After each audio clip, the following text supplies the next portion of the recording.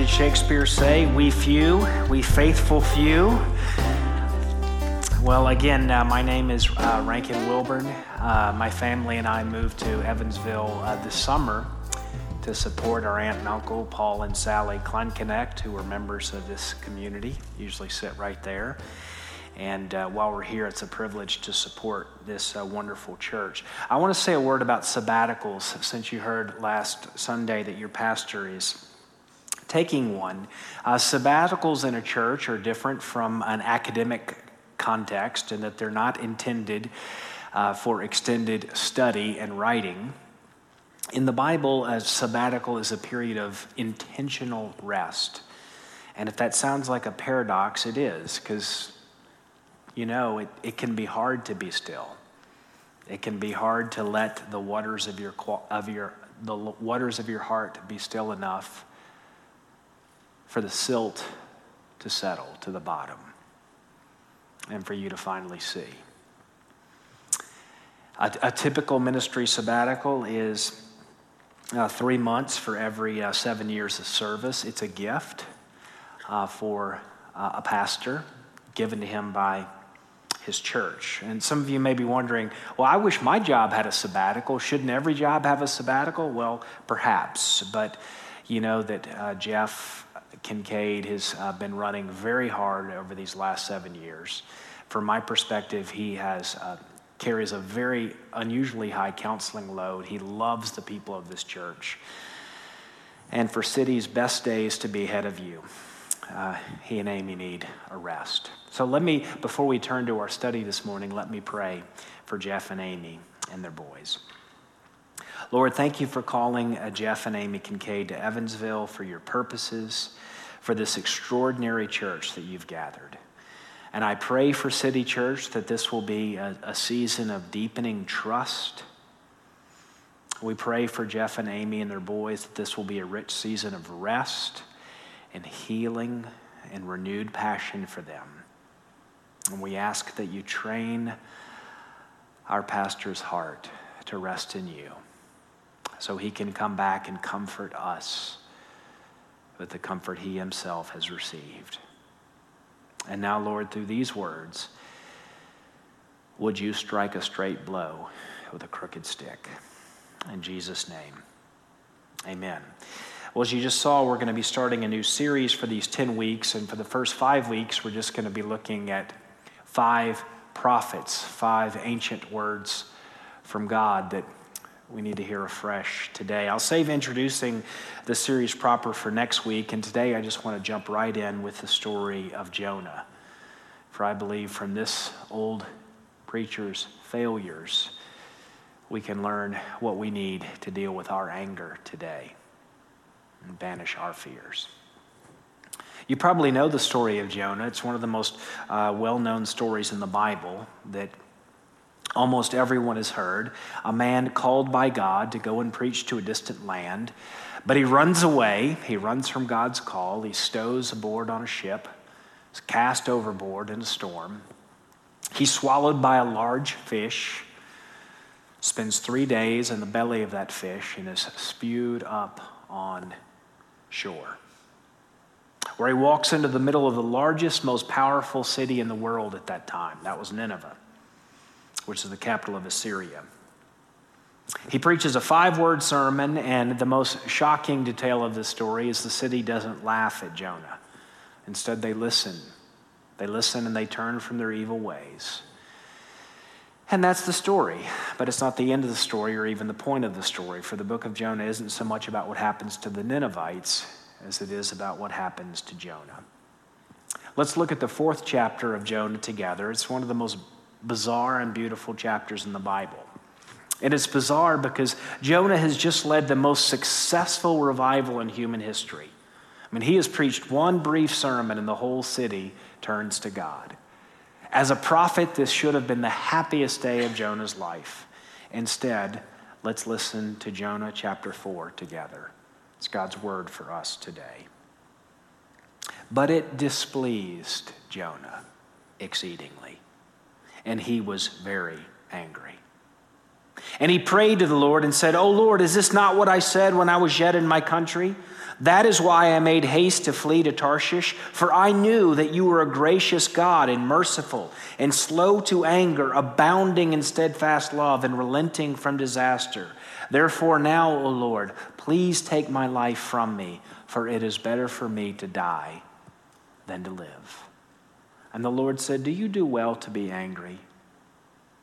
Jonah went out of the city and sat to the east of the city and made a booth for himself there. He sat under it in the shade till he could see what would become of the city. Now the Lord appointed a plant and made it come up over Jonah, that it might be a shade over his head to save him from his discomfort. So Jonah was exceedingly glad because of this plant. But when the dawn came up the next day, God appointed a worm that attacked the plant so that it withered. When the sun rose, God appointed a scorching east wind, and the sun beat down on the head of Jonah so that he was faint.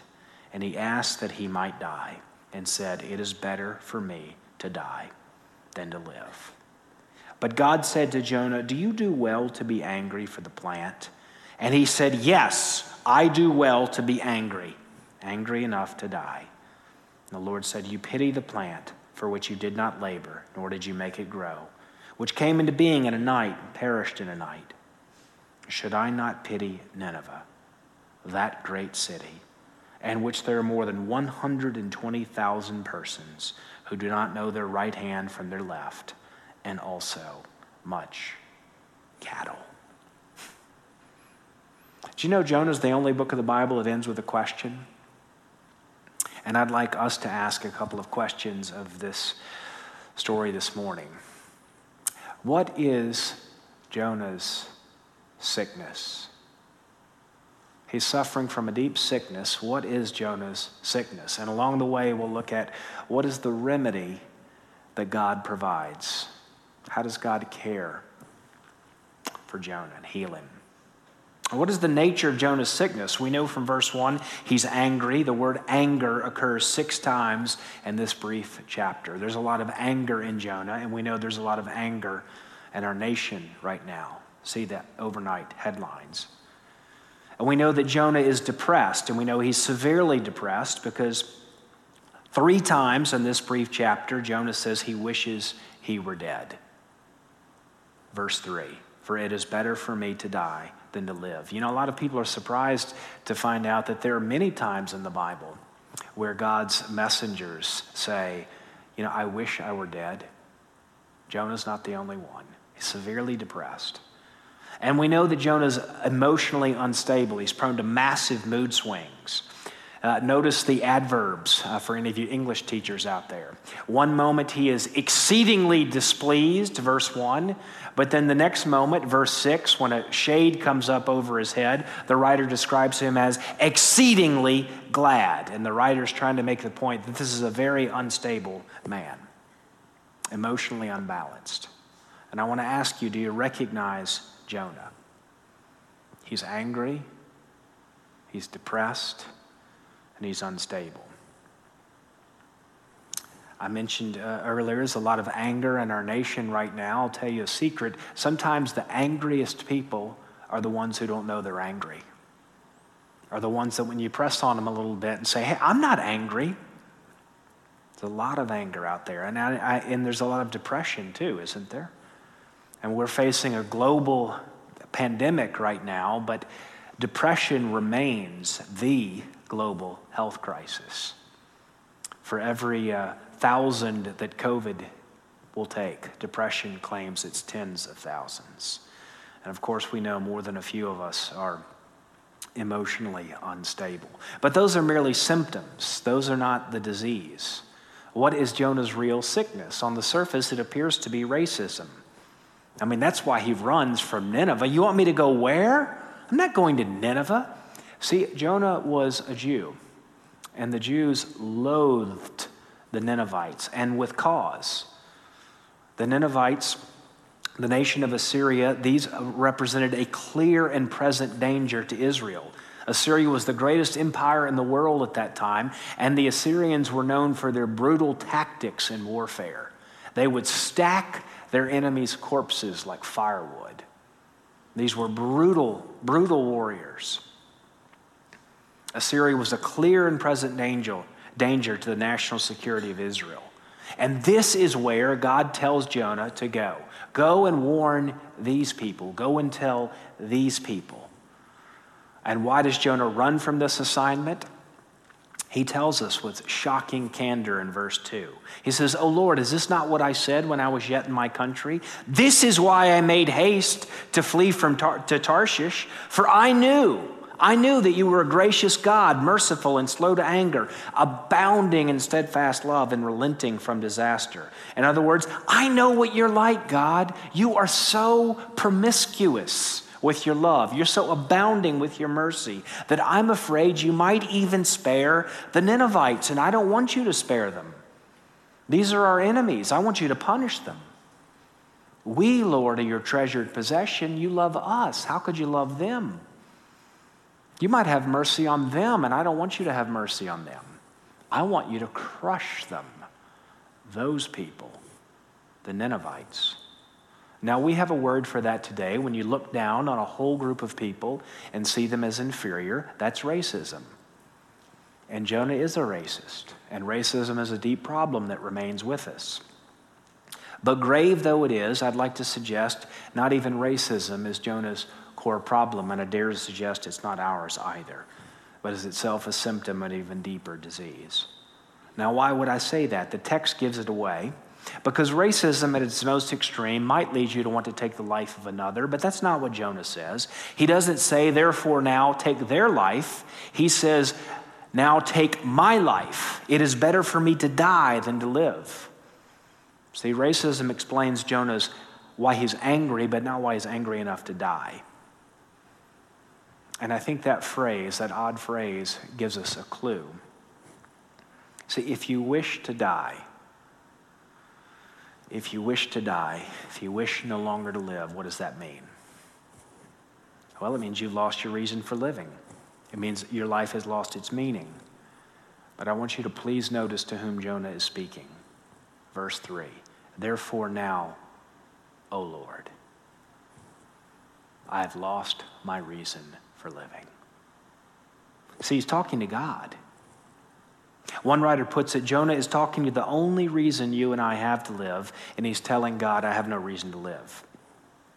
He's talking to the one who created us to discover our meaning in him and telling him life has no meaning. Now, there can only be one explanation for this. Something else besides God was giving Jonah his reason for living. Something else besides God gives Jonah his meaning for his life. And the Bible has a term for this something else, when something else besides God gives you your significance, your security, your peace of mind. The word for that is an idol. In the Bible, an idol is not a statue that we worship. An idol, Jack Miller puts it, is that which you believe you need more than God or in addition to God to give you security, to give you comfort, to give you peace. That is this preacher's real disease. It's idolatry. He has a divided heart. What are Jonah's idols? Well, his race. I'm a Jew. I'm not a Ninevite. I'm not like those people. His race is one of his idols, just as it is for some today. His religion. I'm a good moral person. I'm not like those Ninevites. I don't do what they do. And like a lot of men, like me, one of Jonah's idols is his work. His work. He makes an idol out of his work. And we know that because as a prophet, this should have been the happiest day of Jonah's life. But look how his work has turned out for him. I mean, he wanted to be in Tarshish by now, but instead he finds himself in Nineveh. And he's so angry his life has turned out this way. And please notice, it's not that Jonah is an unbeliever. The Ninevites are the unbelievers. Jonah is a very religious man. He knows God. He prays to God. And the story shows us that you can know what God is like. You can have the right words. You can even speak for God and still not be living for God. And Jonah didn't see it. See, as long as the God he confessed endorsed his expectations, he was okay. He was okay. But when the true God collided with Jonah's real God, what he was really living for, something else. Oh, the anger came out of his heart. The judgmentalism was exposed, even his racism. I don't want to linger over this because all the pundits are asking, what does our nation need right now? And books on racism top the bestseller charts, and racism is a major problem. And we all know COVID cases are on the rise around the globe. But there is a disease even more pervasive, and it's so common that we've stopped worrying about it. And that's what makes it so lethal. You'll find it everywhere. A mask will not protect you. The church is no sanctuary. Actually, it is even more prevalent among the religious, and that is idolatry. Idolatry. See, the question is not, do you have idols? You do. The question is, do you know what those idols are, and do you hate them? Do you see that your idols, the idols of your heart, do you see that they are robbing you? They are robbing you of the joy and peace you're looking for. To me, that's one of the most beautiful verses of the Bible. Those who cling to worthless idols forfeit the grace that could be ours. You ever notice that verse? It's one of the most beautiful verses of the Bible. Those who cling, and we do cling, those who cling to worthless idols forfeit the grace that could be ours. You know where that verse is? That's from Jonah, chapter 2, verse 8. See, Jonah gave the message, and he still missed the point of it. How might you and I begin to identify what our idols are? Well, notice what God does with Jonah.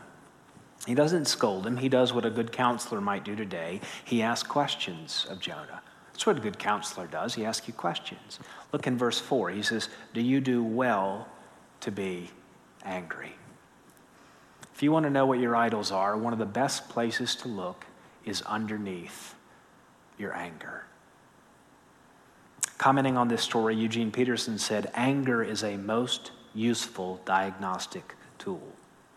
So instead of shaming yourself for getting angry or denying that you are, admit this anger in your heart, this simmering rage perhaps, and look underneath your anger. And most often the reason you're angry is because one of your idols has failed you. Most often you're angry because one of your idols has failed you. I'll give you a trivial example. Why do people lose their temper in traffic?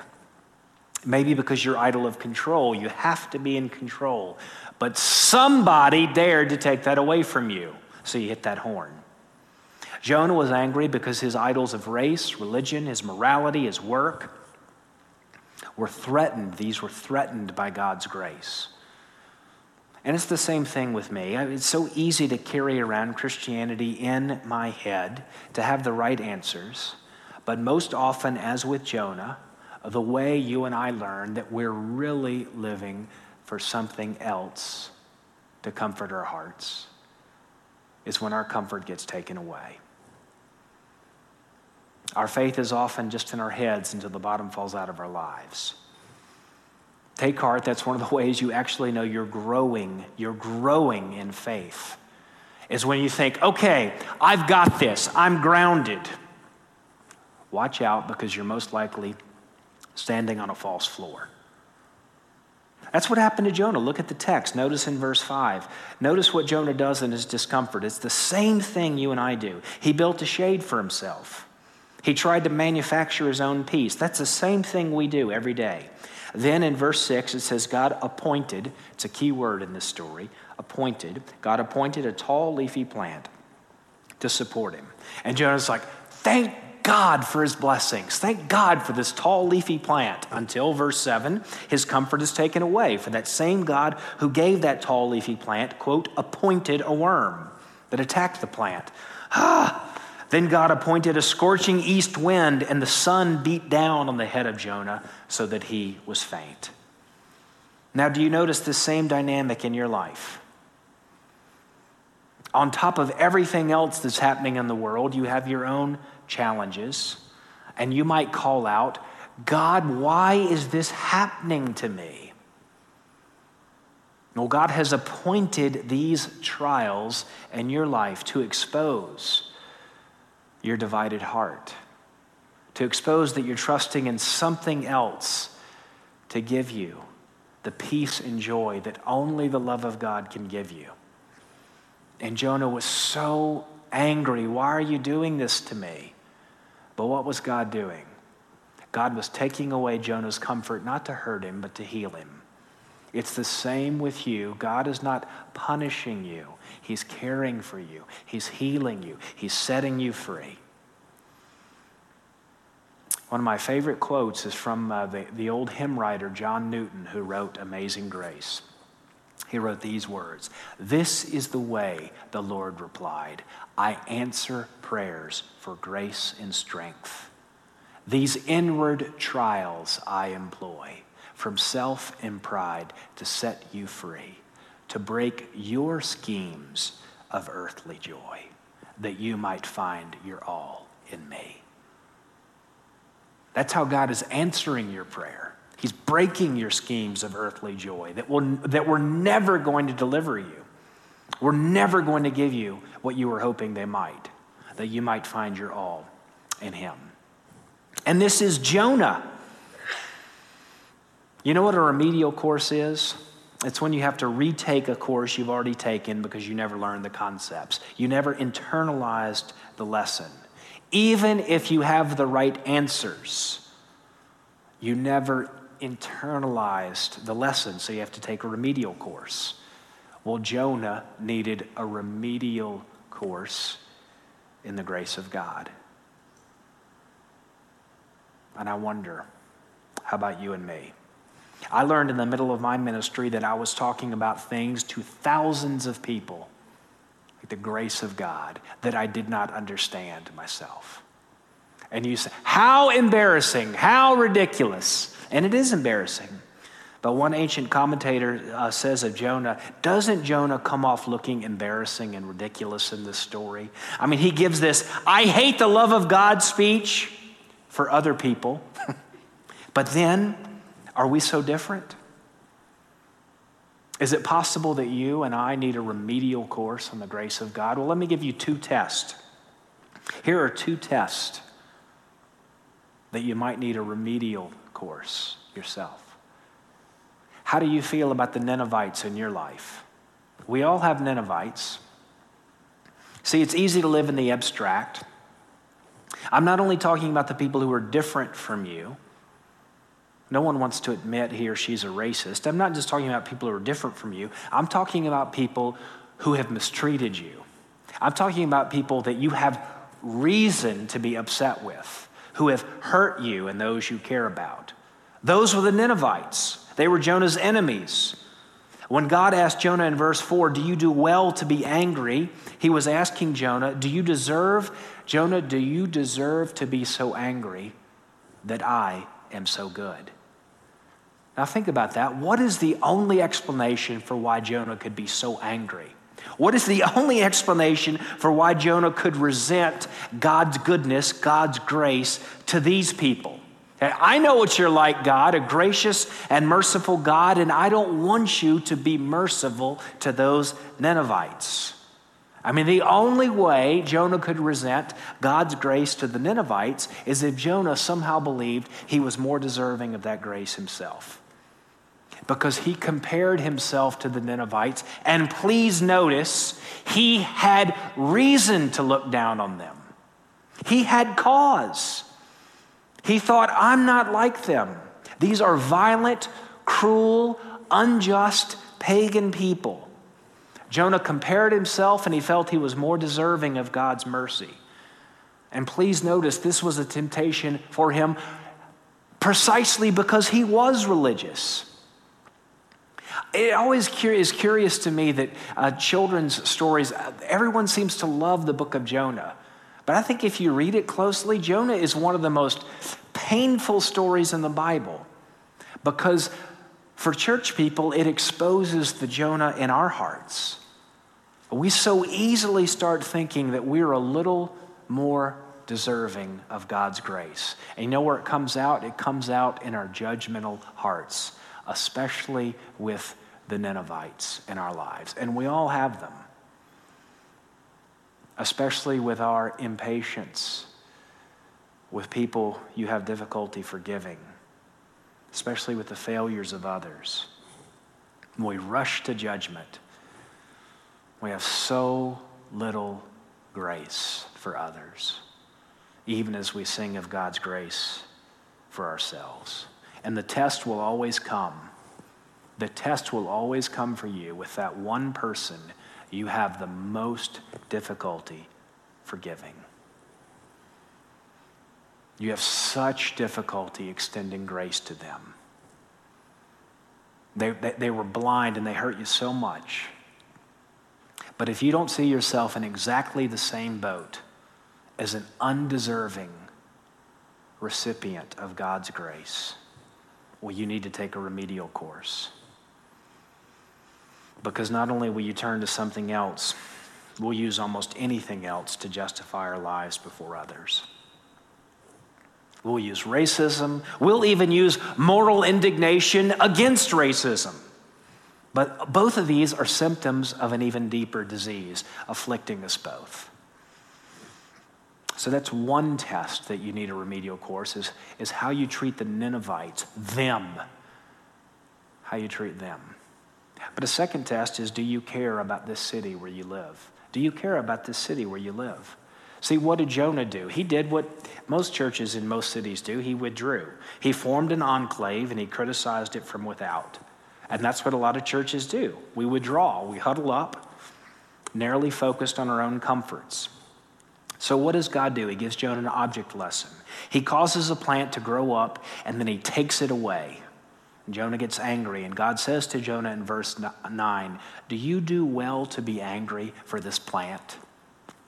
You see, he's asking him questions, but you see the logic, don't you? It's relentless. Jonah, you care about a shrub that I caused to come up in a night, that I gave you.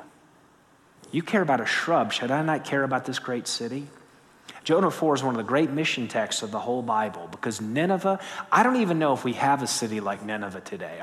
The closest parallel may be Amsterdam. But Nineveh is this big, violent, unjust pagan city. And God has not only not given up on it, but God's heart is filled with compassion for the Ninevites. So he says in verse 11, should I not pity that great city in which there are more than 120,000 people who do not know their right hand from their left?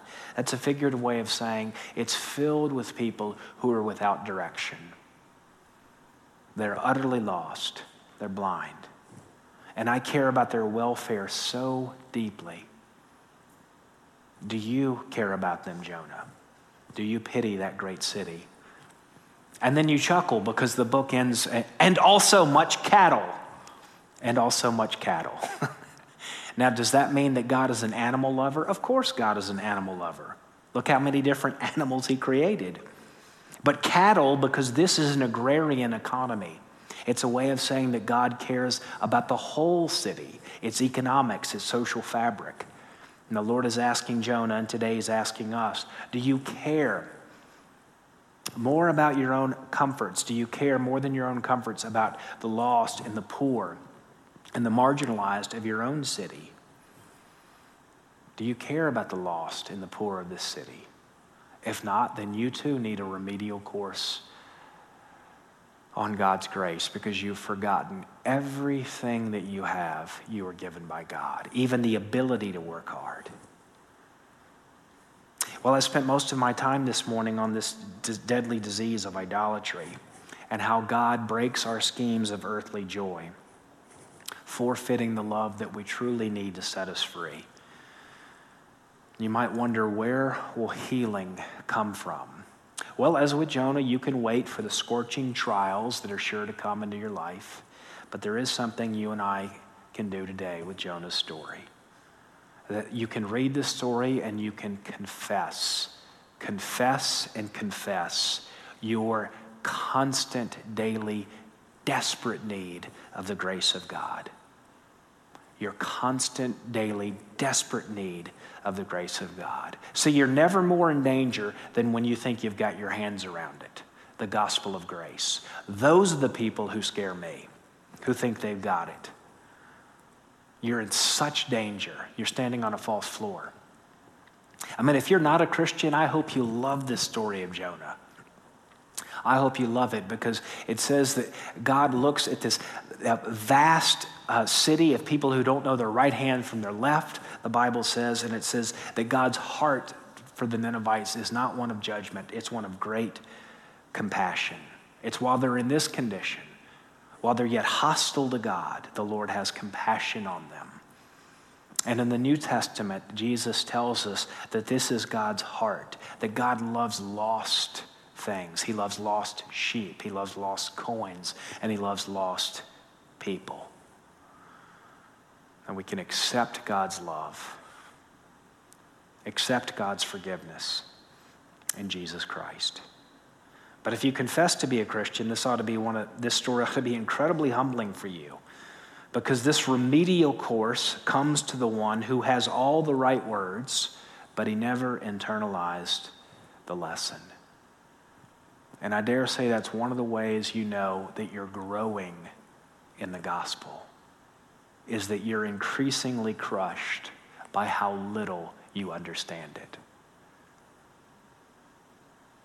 Some of you don't even understand that sentence. I'll say it one more time. You know you're growing in the gospel when you're increasingly crushed by how little you understand it. That's a sign that you're growing.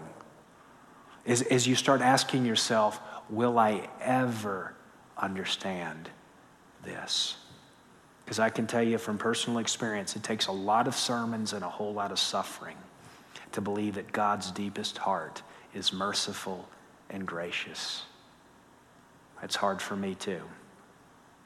Jonah said he knew what God was like. I know what you're like, but he didn't know. See, as long as he thought he was more deserving. And the book ends with the cliffhanger, will the preacher ever understand? I said this was the only book of the Bible that ends with a question, and the reader is left wondering, did Jonah ever get this? Did Jonah ever learn?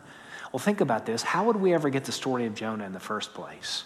I mean, who could have known all these personal, intimate details? I mean, where could we discover that Jonah was such a blind, racist fool who had experienced grace himself but refused to give that very grace to the Ninevites? How do we even have this story? Well, Jonah himself tells us.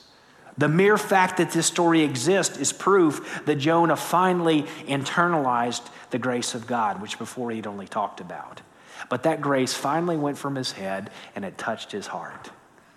And the preacher is able to say, God, I spoke of you. I thought I knew what you were like, but I didn't really love you. I did not really love you. Something else was my real reason for living. And the proof came out that I was so angry and judgmental. But now I'm free. And we know that Jonah is free because he's free to confess that he was a blind, racist fool. He is free to look like a fool for all eternity and tell his story so as to help others. And that's the proof that you've internalized the grace of God, is that you can tell your story in such a way as to help others. You can admit your blind folly before the world. I was the one who didn't understand, but now I know what you're like. Lord, you are gracious and you are merciful.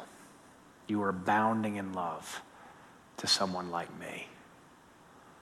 Oh, and when that penny drops, you begin to extend grace to the Ninevites in your life. That's what heals a human heart, when you're allowed to see to the bottom of your own, but then to encounter the grace of God. That's what we need in such a time as this. Well, we've been talking a lot this morning about the real disease. I want to close with a brief story told by Dr. Richard Seltzer in his book, Mortal Lessons. Dr. Seltzer writes, I stand by the bed where a young woman lies, her face post-operative, her mouth twisted in a palsy clownish. A tiny twig of the facial nerve, the one to the muscles of her mouth, has been severed. She will be thus from now on. The surgeon had followed with religious fervor the curve of her flesh, I promise you that. Nevertheless, to remove the tumor in her cheek, I had to cut the little nerve. Her husband is in the room. He stands on the opposite side of the bed, and together they seem to dwell in the evening lamplight, isolated from me in private. Who are they, I ask myself, and this wry mouth I have made, who gaze at each other and touch each other so generously and greedily? The young woman speaks. Will my mouth always be like this, she asks. Yes, I say, because the nerve was cut. She nods and is silent.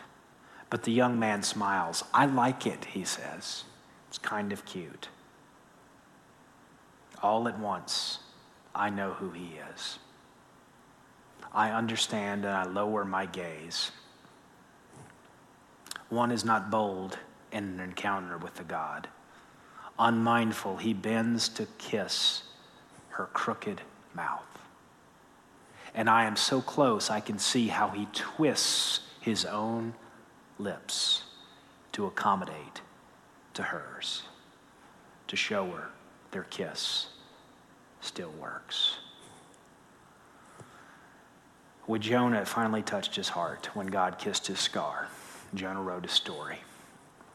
And here's our story. Jonah went outside the city to condemn it, but one greater than Jonah was compelled outside the city not to condemn it, but to save it. And on the cross of Jesus Christ, God bent down and he kissed our crooked lives.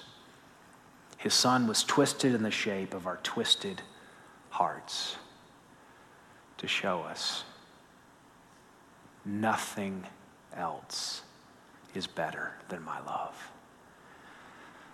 Oh, why would we cling to our worthless idols when such love could be ours? Oh, let me pray for us. Lord, please deliver us, because we're going to hear this sermon as we've heard hundreds of more, and we'll return. We'll return to our idols. We'll cling to them and ask of them to give us what only you can. Lord, we have just sung, riches I heed not, nor man's empty praise.